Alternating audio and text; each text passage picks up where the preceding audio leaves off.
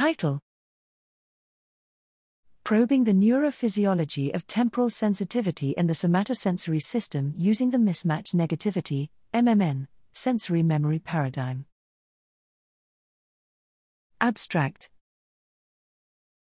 Duration is an amodal feature common to all sensory experiences, but current understanding of sensory perceptual processing of the temporal qualities of somatosensation remains incomplete.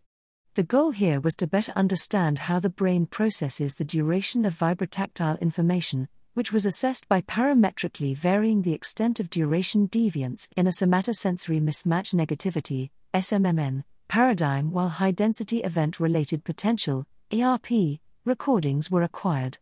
Healthy young adults, N equals 20, aged 18 to 31 years, received stimulation of the right index fingertip with a 100 milliseconds vibrotactile input on 80% of trials, while the other 20% of trials consisted of deviant stimuli with one of the following durations: 115, 130, 145, or 160 ms. Deviant conditions were presented in separate blocks with deviant pseudo-randomly distributed amongst the 100 milliseconds standards.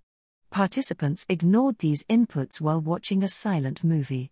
Robust SMMN responses, with a dipolar field over the left anterosuperior parietal cortex, were detected when deviant stimuli were 130, 145, and 160 milliseconds, but not when they were 115 ms. The amplitudes of the SMMN correlated with individuals' subsequent abilities to detect duration deviance when actively attempting to discriminate their presence.